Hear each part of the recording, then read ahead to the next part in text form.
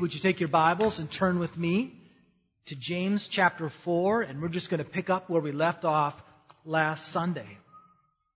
There have been times where the New Testament book James is actually called the New Testament Proverbs. If you're familiar with the book of Proverbs in the Old Testament, you're aware that what you have is a collection of sayings that are real specific, very practical, that help us to navigate through life.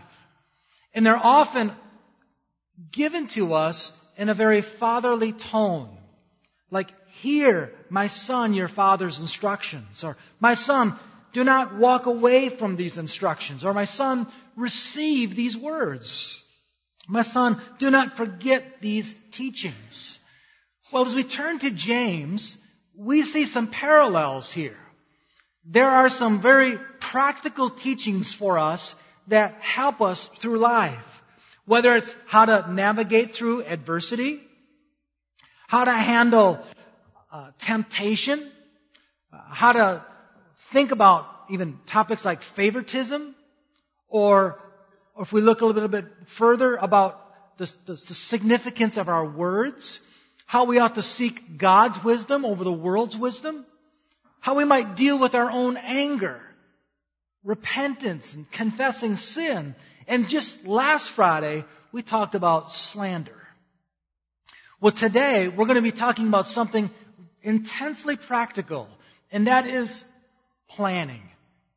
Planning throughout our lives. The main character in our passage, you will find out, is one that is all about the daily planner.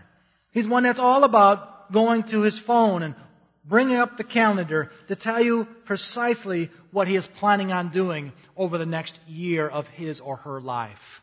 So let's look at James chapter 4, picking it up in verse 13. And let's read about this self-assured person and the plans that they have for their own life. Picking up in verse 13. Come now, you who say, today or tomorrow, we will go into such and such a town and spend a year there and trade and make a profit. Yet you do not know what tomorrow will bring. What is your life? For you are a mist that appears for a little time and then vanishes.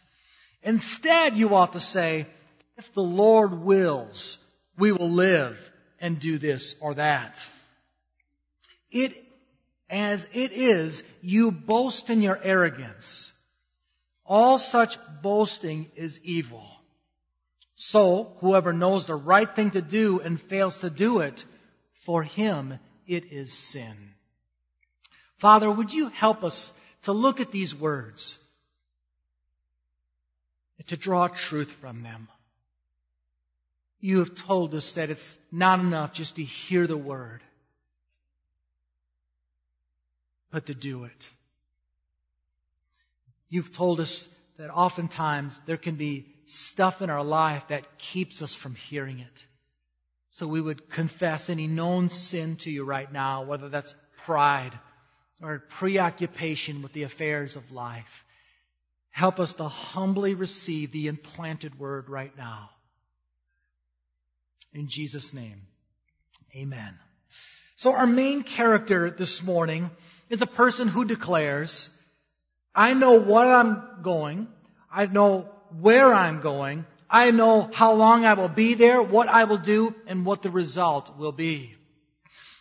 Look with me again here at verse 13. This man says, today or tomorrow, that's speaking about when this person will go, we will go into such and such a town, that is speaking about where they will go, and spend a year there. They're speaking about how long he will be there. And trade, speaking about what they will do, and make a profit. And speaking here about the result of that. Now, is there anything wrong in the Bible with planning? No, we just read at the beginning of our service, the plans of the diligent lead surely to abundance.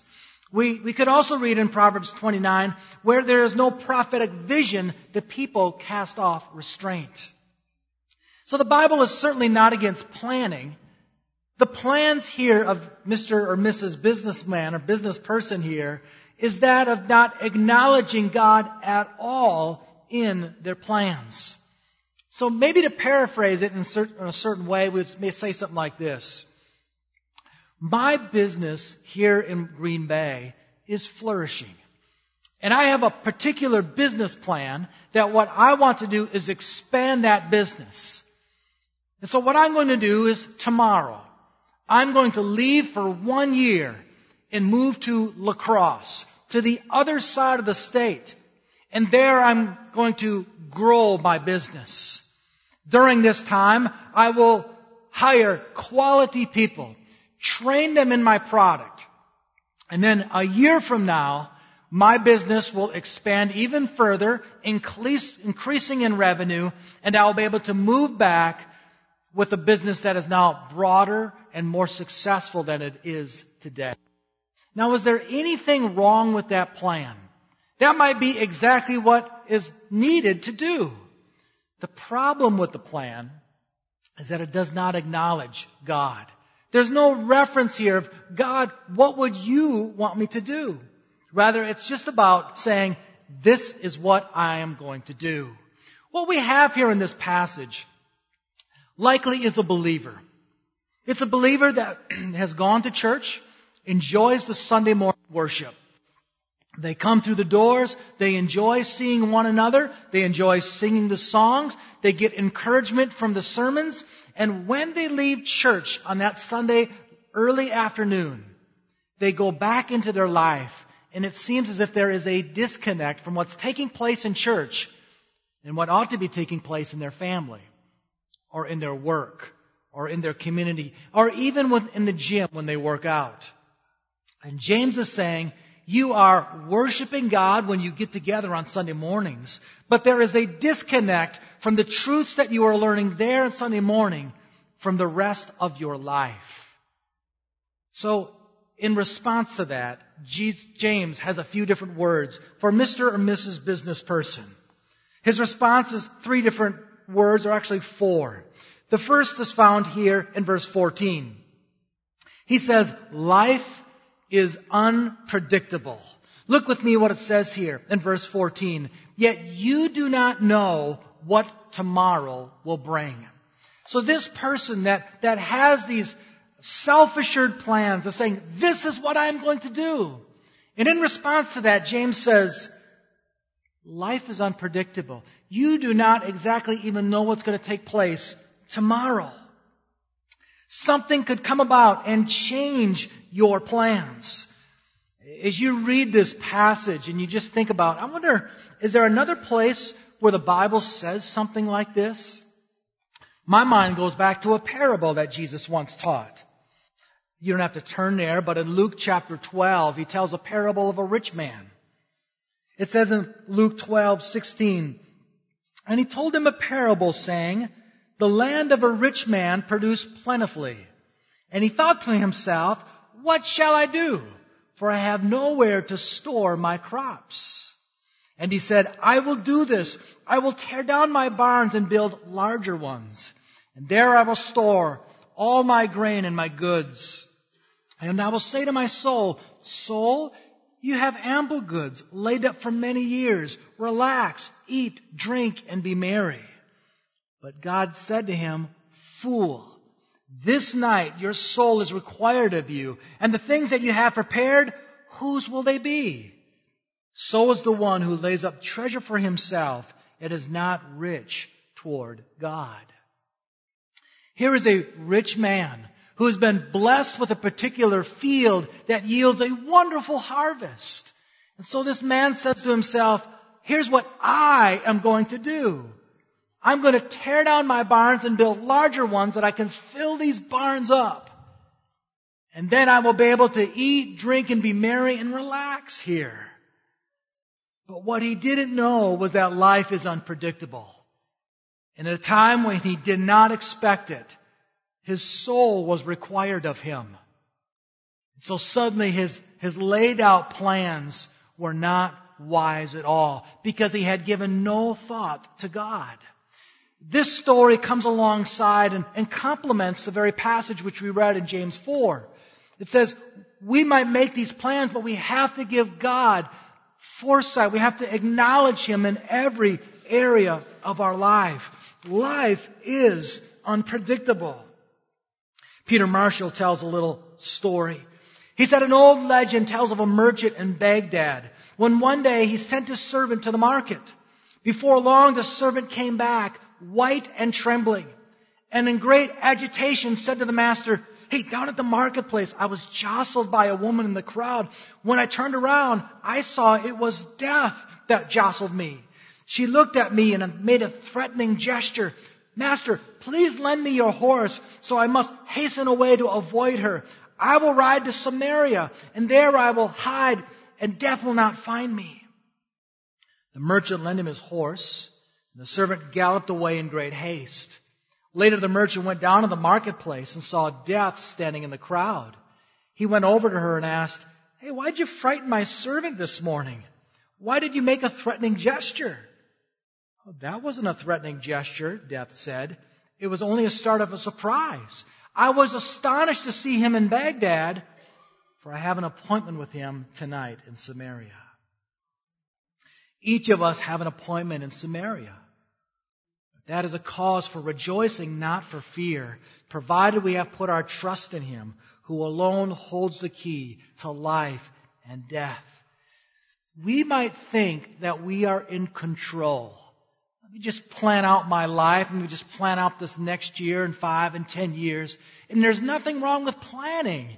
But we have to do that in full awareness that at any moment, God could change those plans because life is unpredictable. You know our story just a few weeks ago.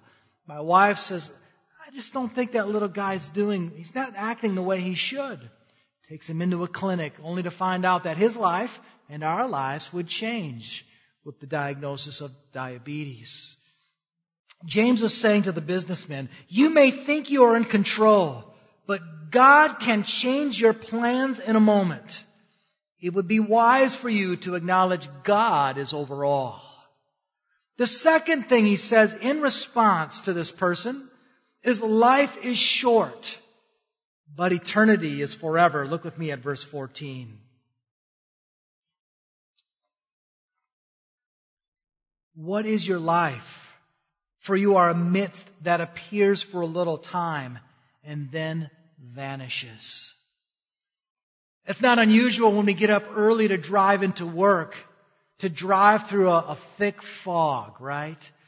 But once that sun comes up over the horizon, often it will burn that fog up or that mist and there'll be some clarity. And what James is saying to us this morning is our life is like that mist. I don't get to do this too often, maybe a couple of times a year, but we love as a family to kind of see the sunset. And it's amazing when you see it on the bay, you'll see it and it's just over the horizon and you can literally see that move and suddenly the sun is gone. There'll be times in the morning when the sun comes up and Melody will say, "Hey, you got to go check out the sunrise. Let me get to something real quick and I'll go look." And by the time I get there, it's over. And this is what James is saying about our life. And it's been said in other places as well, like Job 14. Man who was born of a woman is few days and then full of trouble. He comes out like a flower and withers.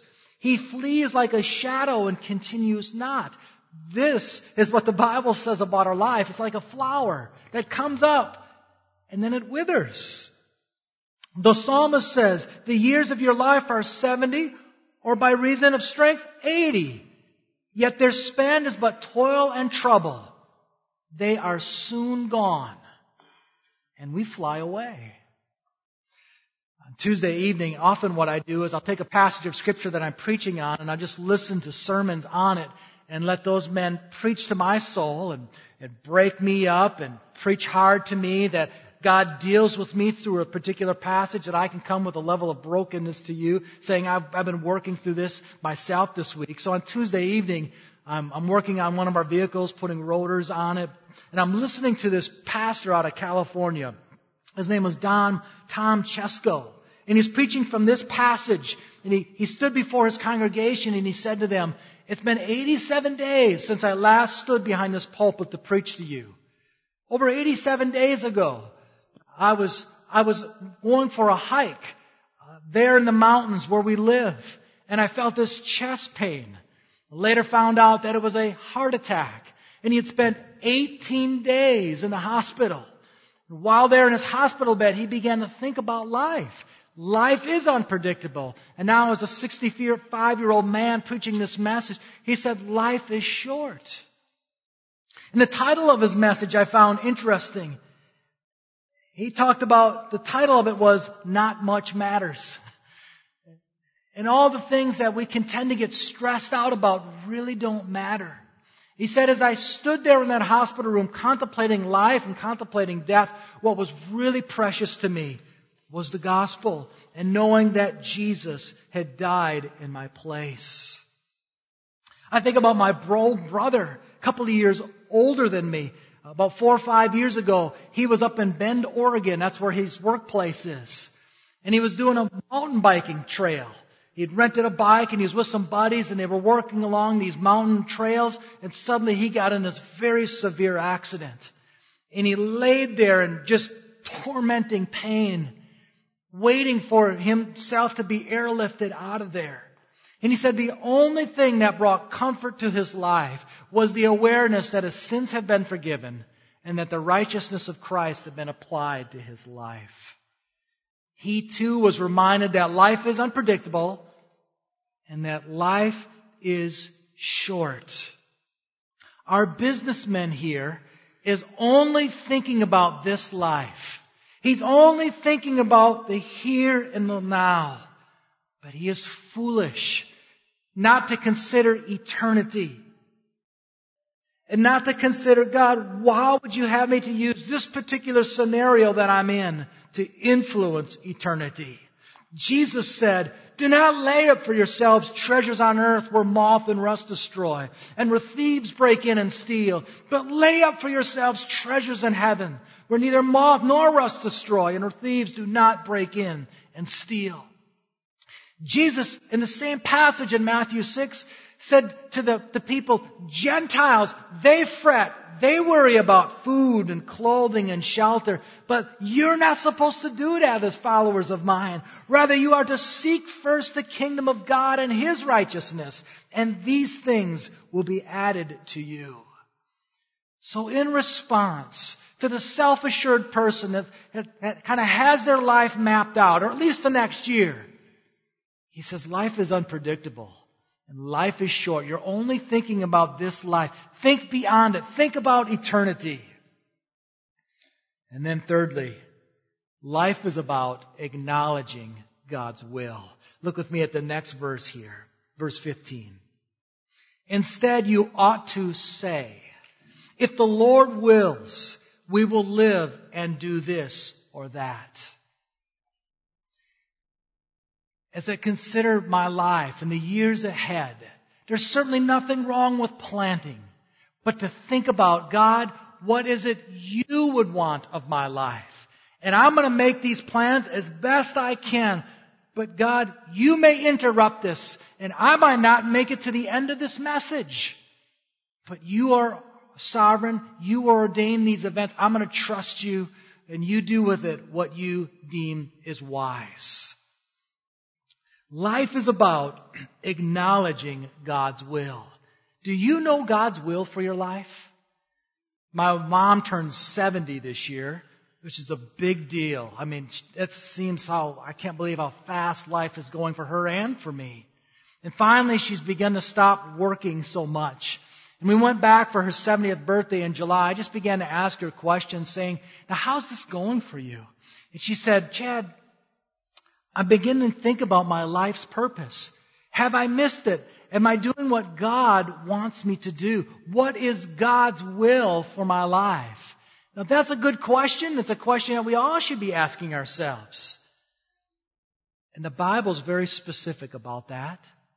I can remember a message that John MacArthur preached. I wasn't there for it, but it was in November 1972.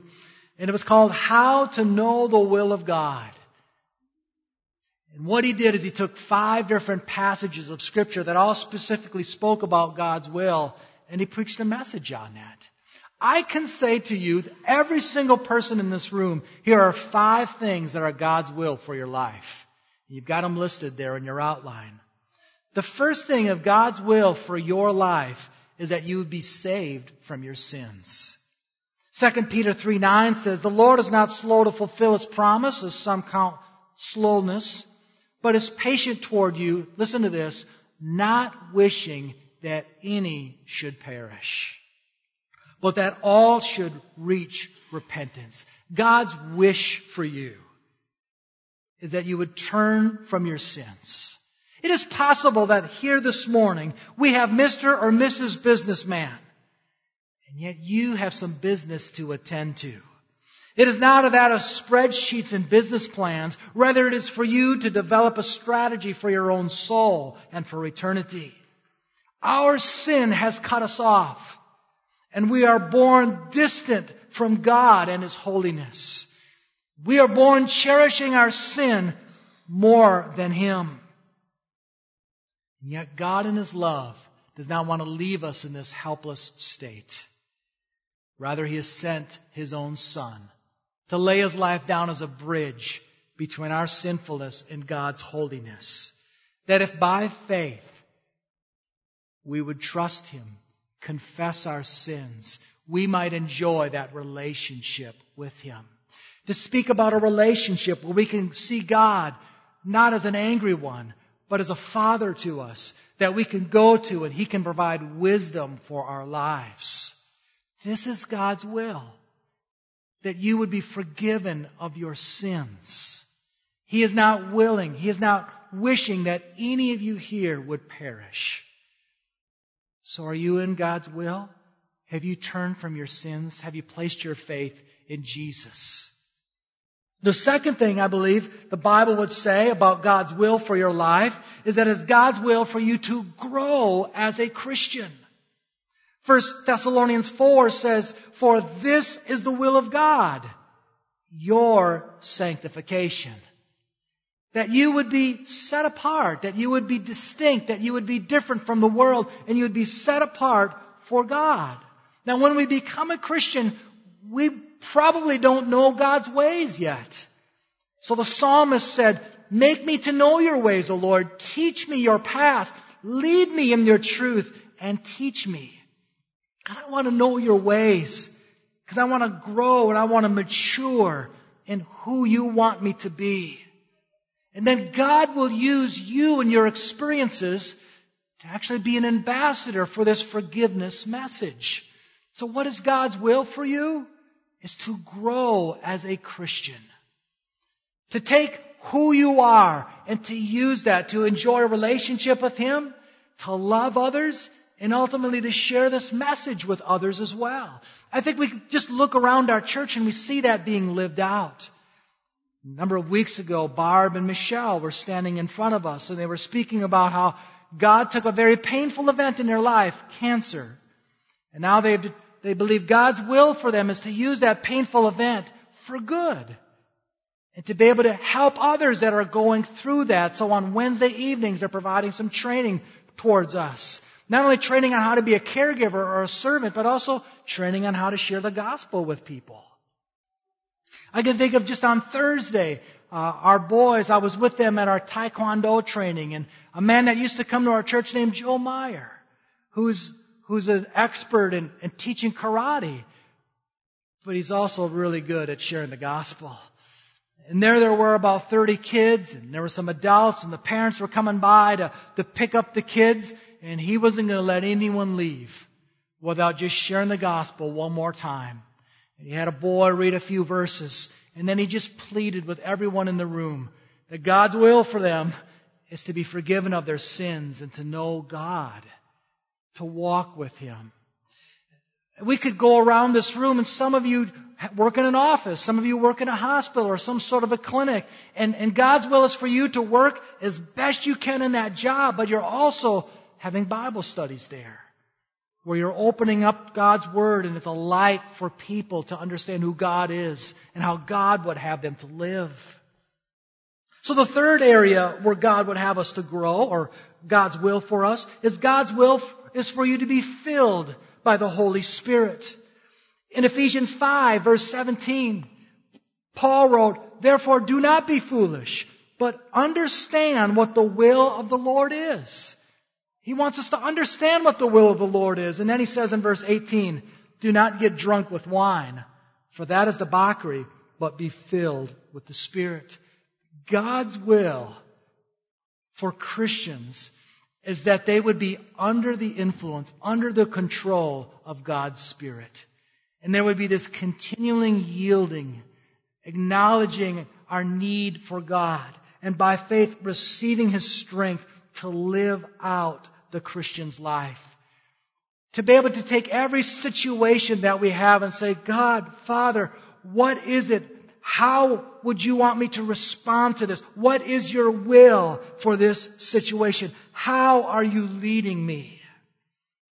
Fourthly, God's will is for you to submit to leaders. So God puts people in our lives, and He makes it really easy to know what God's will is by just submitting to what they tell us to do. 1 Peter 2:13 says, "Be subject for the Lord's sake to every human institution, whether it be to the emperor as supreme or to governors as sent by him to punish those who do evil and to praise those who do good. For this is the will of God." God's will is often expressed to us by just following the leadership of those who are over us in authority. Now, often what we do is we go down this road. Well, what if my supervisor asks me to jump off the Tower Drive Bridge? Well, when is the last time your supervisor has asked you to do that? And if that comes up in your mind, that's probably a more expression about what's going on in your own heart, that you don't want to submit, than it is about your supervisor, right? Of course, if your supervisor would ask you to do something that's unbiblical, that would be grounds for not submitting. But God often puts us in situations, whether you agree with it or not, where God's will is for you is just to submit to that leadership. One of the privileges I had here at Highland Crest was to serve as 10 years under Pastor Jim. And in the vast majority of times, we were in lockstep in agreement. But not everything. He had a particular view on music that was different than mine. But it wasn't a big deal to me. I can think of a time when we were at Fort Wilderness Winter Camp, and we were driving home from winter camp. One of our seniors cranked up the radio. And I thought for a moment, now what would God's will be here? Because I know that Pastor Jim would not approve of something like this. And so just very lovingly and respectfully, I said, let's listen to something else. Or better yet, why don't we just visit during this drive home? It was God's will for me to submit to leadership. It's God's will. God puts leaders in our place, whether it's in our family, whether it's in our workplace, whether it's in our school, whether it's even in church, that we have the privilege of knowing God's will by submitting to their leadership. And then this one might surprise you. God's will to suffer. Did you know that it could be God's will for you to experience some suffering for doing the right thing? 1 Peter 3:17 says, "For it is better to suffer for doing good, if that should be God's will." There are times where we suffer because of our sinful choices. But there are times where we suffer for doing the good things. And so sometimes it's God's will for us to experience some suffering. So now we've considered this, God's will. This is what our life is to be about, acknowledging His will. Now let's consider the fourth statement here. A life that does not acknowledge God is sin. Look what it says here in verse 16. "As it is, you boast in your arrogance. All such boasting is evil." So for the person that's just planning out their days without any acknowledgement of God, James is saying to them, you are boasting. The word boasting in Greek just means loud mouth.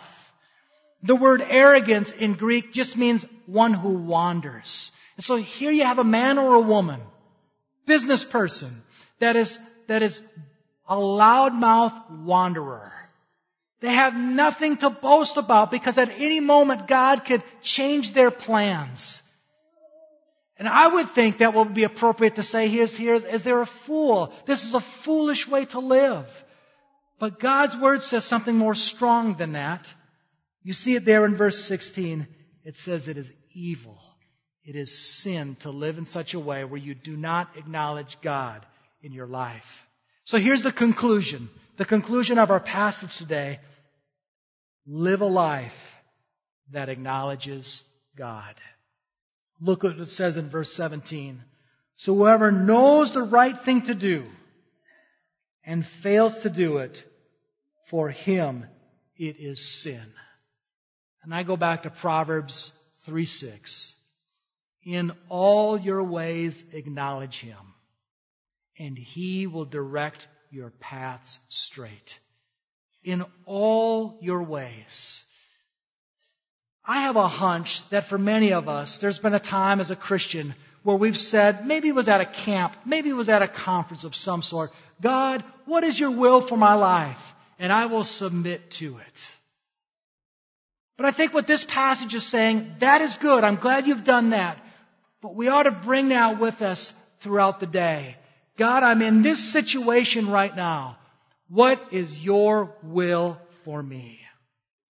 Last Friday or a few Fridays ago, we found ourselves at a used car lot in Cedarburg. And we were looking to purchase a vehicle. We'd researched it. We'd thought through it. We'd asked God, what's your will? And in doing that, we looked at our finances. We looked at what our motives were. As my husband, I was thinking about how can I please my wife? How could I love my wife and know her, get her something that she would like? And there we were at this lot, looking at this vehicle. And as a family, we prayed, God, would it be your will for us to purchase this? And when it seemed clear to do that, the boys went in the vehicle, I went in the office, and there was a salesman. Another man from the town came in, and it was just the three of us in there. And while they were working through the paperwork, and I look out in the vehicle, and it's just a rockin' with all, 6 people in there, we just began to listen and talk. And I began to talk to this guy from the town and just ask him about his life. And he was a car nerd. I mean, he just knew everything about cars. He was a big Ford fan and just began to show me pictures of his cars, and he had some antique bikes. Just took a genuine interest in his life. When the paperwork was about ready, I thought, what is God's will for me right here? Guys, I've listened to your stories for a little while here. I've enjoyed getting to know you. Now would you mind if I just share a little story with you? And just had the privilege of just opening up the truths of the gospel. And just to be able to share that with them. But that came from a perspective of, God, what is your will? What would you want us to do at this moment, right now? Friday, taking the boys to Culver's, getting behind the counter as they go off to get their seats and get their ketchup and their napkins or whatever.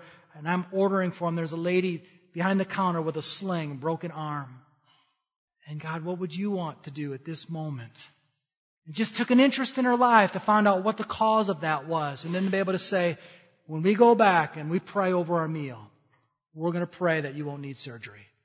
And that God would bring a healing to your arm. So that's what I think James is getting at today. It's not just what is God's will in buying a house, or what is God's will in marrying a spouse, what is God's will in going to a college, but what is God's will for your lunch today? What is God's will for your vacation? What is God's will for everything in your life? And just having an awareness of it. In all your ways, acknowledge Him. There was a time in my life where that was very scary. I thought, you know what He's going to do is suck out the fun of my life. But the truth is, it's the most thrilling and joyful thing you can do. God, what does your word say about this situation? And give me the courage and the grace to obey you. That's what James is holding out for us today. By God's grace, would you take that and apply it to your life? Let's pray.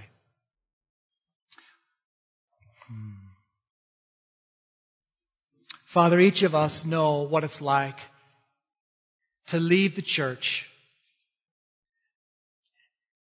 and by just a few days later realize that we've lived a long segment of our day or maybe a couple of days and we've just thought, have I even acknowledged you? Have I even asked your advice in this situation with a family member or a coworker or a neighbor? Help us not to be guilty here of what the businessman was in James 4. Your will for us is that we'd be saved from our sins. Your will for us is that we would grow. Your will for us is that we would be filled with your Spirit, that we would submit to the people in our life. And your will for us is even to experience some suffering. May we apply that in our lives. May we go about our days, big and small decisions, saying, what would you want me to do here? And may we experience the joy that comes with that. In Jesus' name, amen.